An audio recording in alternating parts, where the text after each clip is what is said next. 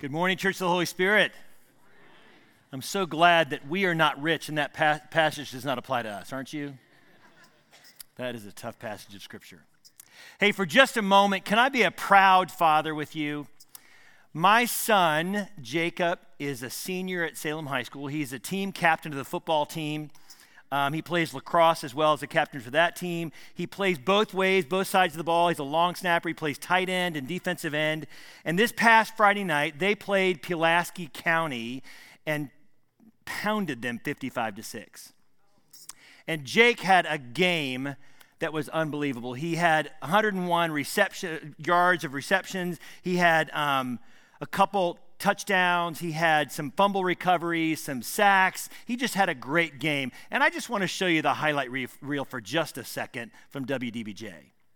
Salem and Pulaski County normally play at the end of the year, but lately it hasn't mattered when the two play. Tonight, the Spartans went after their 21st win of the Cougars in their last 24 meetings. To Kenneth Dobson Stadium we go. Salem wasting no time getting started. They're on Wilson going deep for his guy, Chauncey Logan Jr. Logan hauls it in, and they drag him down at the 5. From there, it's Wilson. They're rolling out. He's going to hit Jake Massey in the end zone just like that. It's 7-0 Spartans. First play from scrimmage after the kick. The Cougars going to get it to their playmaker, John Lyman. He's gone. 65 yards. Lyman showing off some quicks, the fleet feet. That made it 7-6 Salem. From there, though, it was all Spartans. Wilson again going down the middle to Massey. That's good for another Salem TD, and it's 14-6 Spartans at that point. Cam Leftwich going to turn the scoreboard again. Leftwich bowls in from short yardage. It's now 21-6. The Spartans lead it. And how about one more time? Wilson to Massey, their third scoring connection of the night. Salem led it 30-6. The Spartans going to win it big, 55-6 the final. We need to take a quick break, but now, come on. Woo! He is so lucky he has my DNA. I'm not kidding you. No, but you know what made me even, that was awesome to watch. That was awesome to be a part of and to watch. But you know what made me proud? It was not that. That was phenomenal. It was fun. People were high-fiving me in the stands as if I did something. I'm like, I started singing Glory Days. Like I didn't do anything, right? But what made me really proud was not that. What made me proud was after the game, he was interviewed by a reporter. And the reporter asked him, he said, how did you and how did the team come back from or handle the momentum shift that occurred very early in the game when Pulaski scored a 65-yard touchdown right on the heels of your first touchdown? And Jake said this, as an 18-year-old young man, he said this to the reporter, "Coach preaches reset and refocus," Massey said. "When something goes wrong, you don't fret and you don't worry. You reset. You act like the score is 0-0, and you go again." Might I suggest, church, that we are in a moment of time in 2021 where the Father, the King, is calling us to reset and refocus as a church. That it might seem like things are going wrong around us, but we, the bride, cannot afford to fret or to worry. We must get up. We got to act like the score is 0-0, and we got to go again. Amen? It's time that we be the bride victorious and stop wringing our hands and fret and worry about what's going on around us. It is time, I believe, for us to get prepared and get ready for revival. Widespread revival, not just in Roanoke, but in Virginia, across our nation and across this world. And the word revival or revive means to awaken, to bring back to life, to restore to life, to ignite, to resuscitate, to wake up. We got to wake up, church. We got to get our heads out of the sand. We've got to wake up. Revivalist Robert Coleman wrote, "Revival is the awakening or quickening of God's people to their true nature and their true purpose." Might I suggest we've lost way and sight of our true nature and true purpose.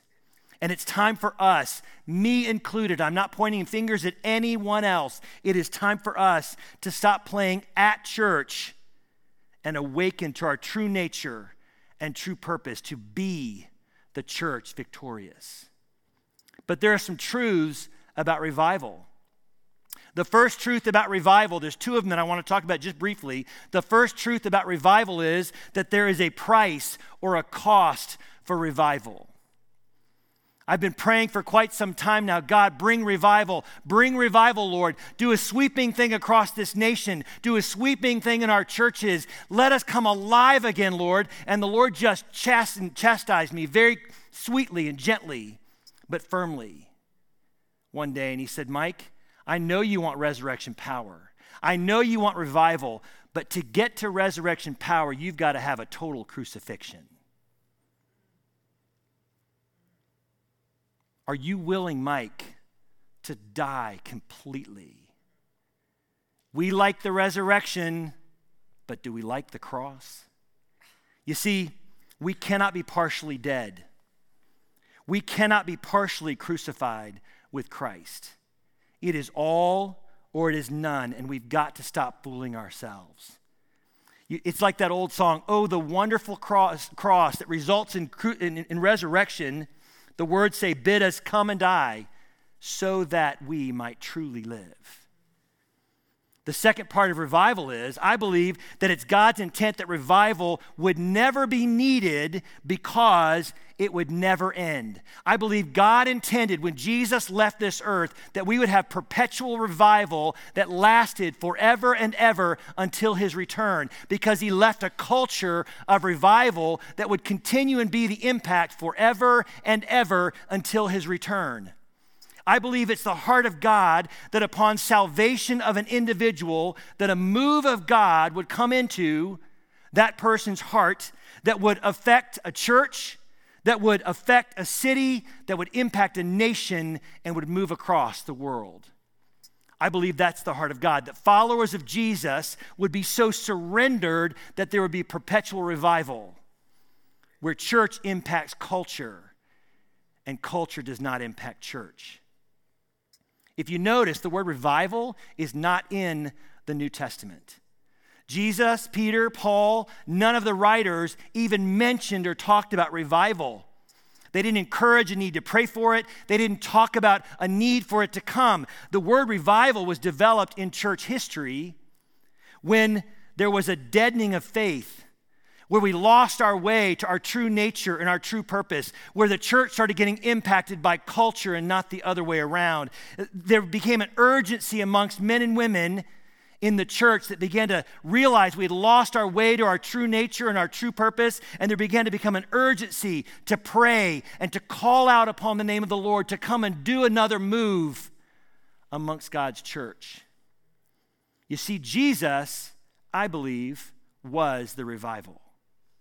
When Jesus came and walked in the earth, and then when he ascended to heaven and 50 days later, the Holy Spirit came, I believe he left a culture of revival that he intended to be perpetual until his return. If you notice in the 4 Great Commissions, there's 3 in the Synoptic Gospels and 1 in the Gospel of John, Jesus speaks to us directly about what our purpose, our true nature, and our true purpose is to be and was intended from his leaving until his return. And he gives us a map of how we're to live and how we're to impact culture and not the other way around. I'm going to read those 4 accounts, and I just want you to see the things that he says to us that should make us very uncomfortable. It should make us think, oh my goodness, how do we... And I'm going to just pull out some marks, some things that should mark us as a culture of revival, that we should be living in and being as we are being the church. So just look at it and see what the Lord speaks to you. Matthew 28, verses 18 through 20. And Jesus came to them and said to them, all authority in heaven and on earth has been given to me. Go, therefore, and make disciples of all nations, baptizing them in the name of the Father, the Son, and the Holy Spirit, teaching them to observe all that I've commanded you. And behold, I am with you always, even to the end of the age. Mark 16, 15 through 18. Go into all the world and proclaim. Can somebody say proclaim? Proclaim. That was so powerful, proclaim. and proclaim the gospel to the whole of creation. Whoever believes and is baptized will be saved, but whoever does not believe will be condemned. And these signs, man, this is going to make us really uncomfortable. And these signs will accompany those who believe. Now, this was written 2,000 years ago, but I believe it's real today, and it's not dismissed, and it's not gone. These signs will accompany those who believe. And you could just put "in my name" after each semicolon. In my name, they will cast out demons. In my name, they will speak in new tongues. In my name, they will pick up serpents with their hands. In my name, if they drink poison, it will not hurt them. And in my name, they will lay their hands on the sick, and they will recover. Luke 24, 45 through 49. Then he opened their minds to understand the scriptures and said to them, "Thus it is written that the Christ should suffer and on the third day rise from the dead, and that repentance for the forgiveness of sins should be proclaimed in his name to all nations, beginning from Jerusalem. You are my witnesses of these things. And behold, I'm sending the promise of my Father upon you, which was the Holy Spirit. But stay in the city until you are clothed with power from on high." And then finally, John chapter 20, verses 19 through 23. On the evening of that day, the first day of the week, the doors being locked where the disciples were for fear of the Jews, Jesus came and stood among them. He walked through a door, people. We just read through that. Oh, he just transported through. He walked through a door, and he said to them, "Peace be with you." That word peace means the authority to destroy chaos. Peace be with you. And when he said this, he showed them his hands and his side. And then the disciples were glad when they saw the Lord. Jesus said to them again, "Peace be with you. In the same way the Father has sent me, even so I'm sending you." Then he breathed on them and said, "Receive the Holy Spirit. If you forgive the sins of any, they are forgiven. If you withhold the forgiveness from any, it is withheld." I am not preaching about that this morning. I don't know what to do with that. You see, Jesus left a culture of revival. He left a culture that he intended to be a perpetual state of living in and being the church that would impact the world in their true nature and their true purpose. And I want to pull out 6 marks or 6 things that I believe mark a culture of revival that Jesus left us that we need to return to and come awake to. And the first one is this: the refreshing presence of God. You see, the refreshing presence of God gives peace, that authority to destroy chaos. The refreshing presence of God brings beautiful conviction. Not shame, but conviction. The beautiful, refreshing presence of God makes everything else seem dim in light of his glory and grace. Because we have eyesight for nothing but Jesus and him alone. The second thing that a culture of revival does, it's repentance and forgiveness. Now, when I say repentance, I don't mean just turning from something. There's a component of that. I mean running toward the Father, fixing your gaze on the Father. We do need to turn from our sin, but I could go throughout the entire day and not engage in any sinful behavior, and God is still calling me to run all day long in repentance with my eyes fixed and running to the Father. A culture of repentance and forgiveness, because repentance, there's this urgency in a culture of revival to run to the Father every day. There's a freedom from what controls us, from what holds us in bondage that starts to fall off. There's this surrender and death of ourself and our stuff and our need to control and our agendas, and we say, "Yes, Lord Jesus, yes."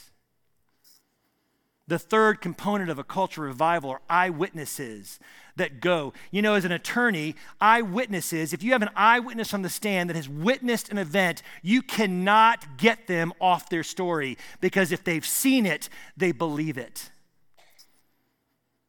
Jesus is asking for eyewitnesses to come and see him and then go tell it. You see, when we've seen Jesus, we cannot be constrained. When we've spent time in the presence of Jesus and we've seen his goodness, we will not be constrained from sharing his goodness to the whole world, and nothing will stop us. You see, I think that the true nature and character of Jesus is being distorted in culture because we do not have enough eyewitnesses who have spent time for themselves in the presence of Jesus to go tell others about his goodness.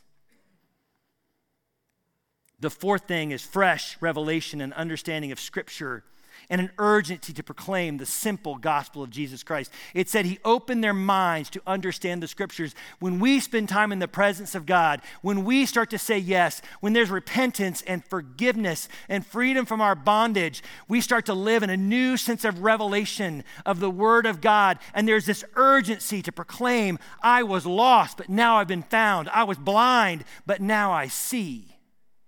It's like the man who was born blind in Scriptures. He said, I don't even know who Jesus is, but I know I was blind and now I see. You can't shut me up. Fifth, fresh outpouring of the Holy Spirit power with accompanying signs and wonders. And I know this part can get us very uncomfortable because we've seen abuses by people who are out there. But just because there are abuses does not mean we throw the baby out with the bathwater. We need a move of God to blow across this land, to blow through our city and our homes, that we see an outpouring, a fresh outpouring of the Holy Spirit with signs and wonders that will bring the sixth and final culture revival, which is new baptisms and new disciples. I am so tired of seeing one baptism a year. I'm so weary of seeing one convert a year and thinking, oh, we got a new one. We should see thousands upon thousands because our lives are so on fire and so fresh and so full of the Holy Spirit that people are running in droves to the beautiful church. That's a culture of revival that Jesus intended. But I know human nature, and so do you. And it's our nature again and again and again. And read the book of Judges, read Kings. It's our nature to forget our true nature and our true purpose. And from the time of Jesus until now, we've been in cycles, just like the Israelites, of forgetting our true nature and our true purpose. And in the 1700s, there began a series of what they call the four great awakenings that have occurred about every 50 years since the mid-1700s, where there was a spiritual reawakening, a explosion of spiritual interest that all began with a few men and women who got on their knees and began to call out to God for a return to our purpose and our nature, a call for revival. The first Great Awakening occurred around 1730 to 1740 in England with the likes of John Wesley and Jonathan Edwards. It broke out across denominational boundaries. Lay people began preaching. There was a recovery of the simple, beautiful gospel. Missionaries flooded out, converts, but it all was birthed in prayer. The second Great Awakening occurred right around 1790 to 1820, about 50 years after the first one. It broke out across North America and the frontier. Charles Finney was called the father of modern revivalism. It involved social reform. New denominations broke out, abolitionism, new church movements, especially amongst the less wealthy and the less educated. Gospel recover, Holy Spirit manifestations, and again, missionaries and converts, all birthed and bathed in prayer. The third Great Awakening began in 1859, almost exactly 50 years later until 1910. The likes of D.L. Moody, William Seymour, the Isuzu Street Revival in California, the Welsh Revival in Wales. There was the YMCA was birthed. Salvation Army was birthed out of that. There was the Holiness Movement, and again, birthed out of prayer. Holy Spirit signs and wonders, missionaries, new converts, new baptisms, which then led to the fourth Great Awakening that some scholars don't recognize, but I'm going to include it here today. The fourth Great Awakening that began in 1950 and ended in 1971, exactly 50 years ago from this year. And that Great Awakening had the likes of Billy Graham and Bill Bright, Jim Rayburn, the Jesus movement, the hippies, remember? Love, not war. Like there was the birth of the parachurch organizations like Campus Crusade and YWAM and Young Life and InterVarsity. There was a move of God outside the church, signs and wonders, Holy Spirit movement, the charismatic movement, the birth of the non-denominational church began. And all of these great awakenings, there was a consistent theme that you've heard me saying. Unceasing united prayer by a few. No spiritual awakening has begun anywhere in the world apart from united prayer, persistently. The second thing was there was a waning or a deadening of religion and faith, especially in mainstream denominationalism. There was an identity confusion, sound familiar? That led to men and women in the church moving into a place of repentance and surrender and return to the simple gospel, a return to the foundation of Scripture that then often occurred outside what was mainstream because those churches that didn't get on board and get swept up with the revival got left behind. And there was a fresh outpouring of the Holy Spirit with signs and wonders and miracles. But you know what marked all of them that got me most excited?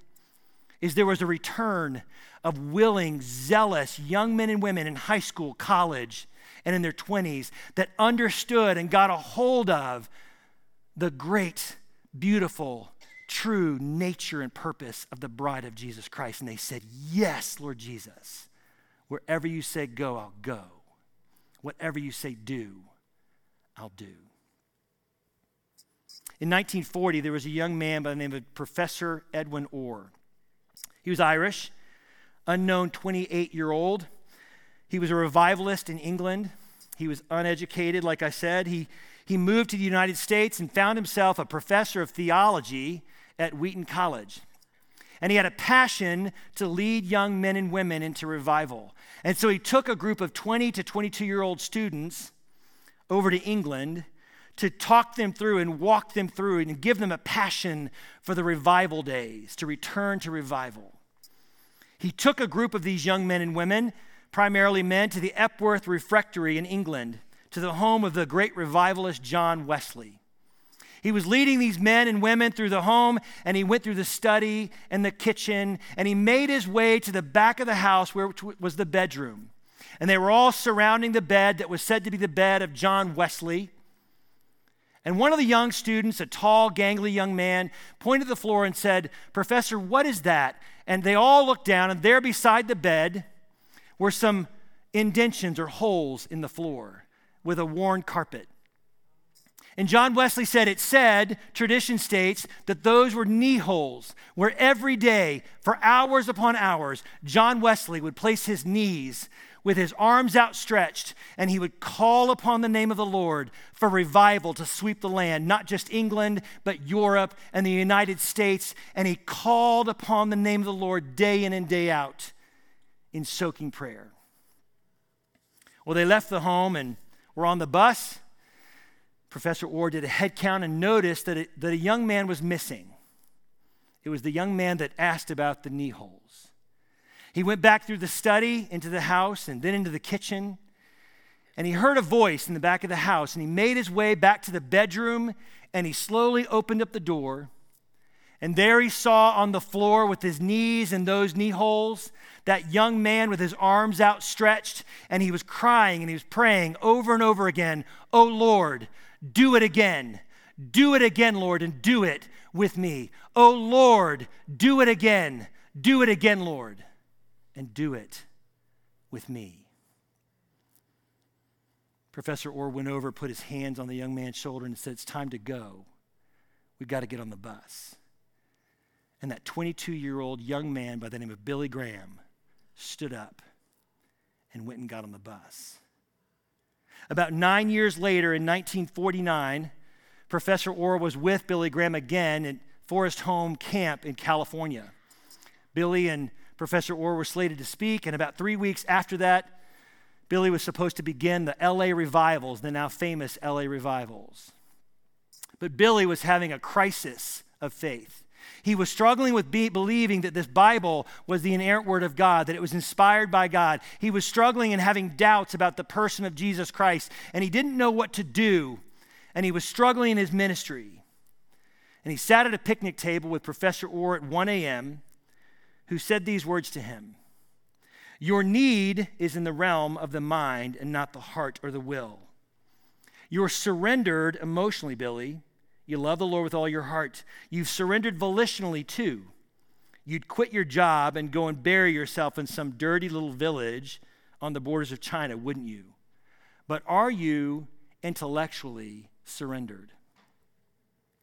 Billy went out in the woods by himself, and it said that he wrestled with God for hours late into the morning, in the early hours, until he finally fell on a tree stump, and he prayed these words. He said, Father, I'm going to accept this as your word by faith. I'm going to allow faith to go beyond my intellectual questions and doubts, and I will believe this to be your inspired word. He would tell just a few, and not many, that he had an encounter with the Holy Spirit there in the woods that probably, if he had shared, would have gotten him kicked out of being a Baptist. He said simply, I was filled afresh by the Holy Spirit, and I was forever changed. He would go on 3 weeks later to begin the LA revivals that were supposed to last 1 week, but lasted 3 weeks, that 300,000 people came through there, and 5,000 men and women gave their lives to Jesus Christ. Over his 60-year ministry, he preached Jesus to 214 million people in over 195 cities and 3 million salvations. Now, why do I tell you about this, about Billy Graham or about the revivals or the awakenings? Because we are poised 50 years since the end of the last one. We've seen a deadening of faith in culture. We've seen culture impacting the church and not the other way around. We've seen young men and women run off from the church. There is a need for revival in our land. And what would happen, what would just happen if this room of men and women got on their knees and put their knees in the knee holes of those who came before us and stretched out their arms and said, oh Lord, do it again and do it with me. Oh Lord, I will allow my faith to go beyond my intellect and my questions and my doubts, and I will trust your inspired word. I will say yes to you, and I'm asking for a fresh filling of the Holy Spirit. I'm asking you to do what only you can do. I say, yes, Lord, my life is yours. What would happen if just in Roanoke we did that here? That we stopped playing church. We returned to our true nature and our true purpose.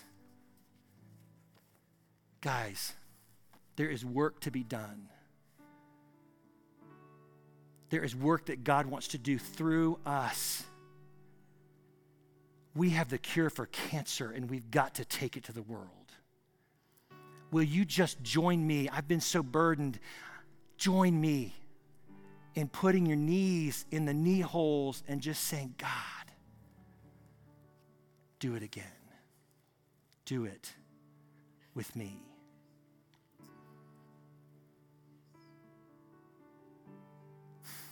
Lord Jesus,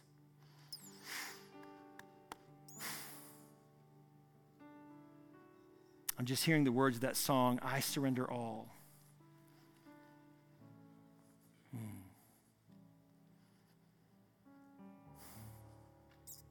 Lord, I know you want to do a move. And Lord, I know that you want to use us. And Father, I know that you've called us to walk through a death of self and a death of our agenda. Father, today, we just begin today. Will you just join me at the altar? I don't want to manipulate anyone, but let's just move to the Lord and say, God, I don't know what it looks like. I don't know what you're calling of me. I don't know what you're asking of me, but I say yes before you ask the question.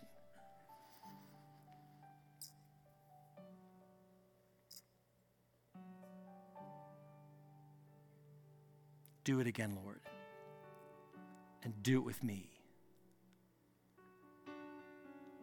We don't want to be Christians in name only, God. We want to be men and women, followers of Jesus, who have lives that are so on fire and in love with you that we've seen the risen Savior, and nobody can stop us from sharing that testimony, God.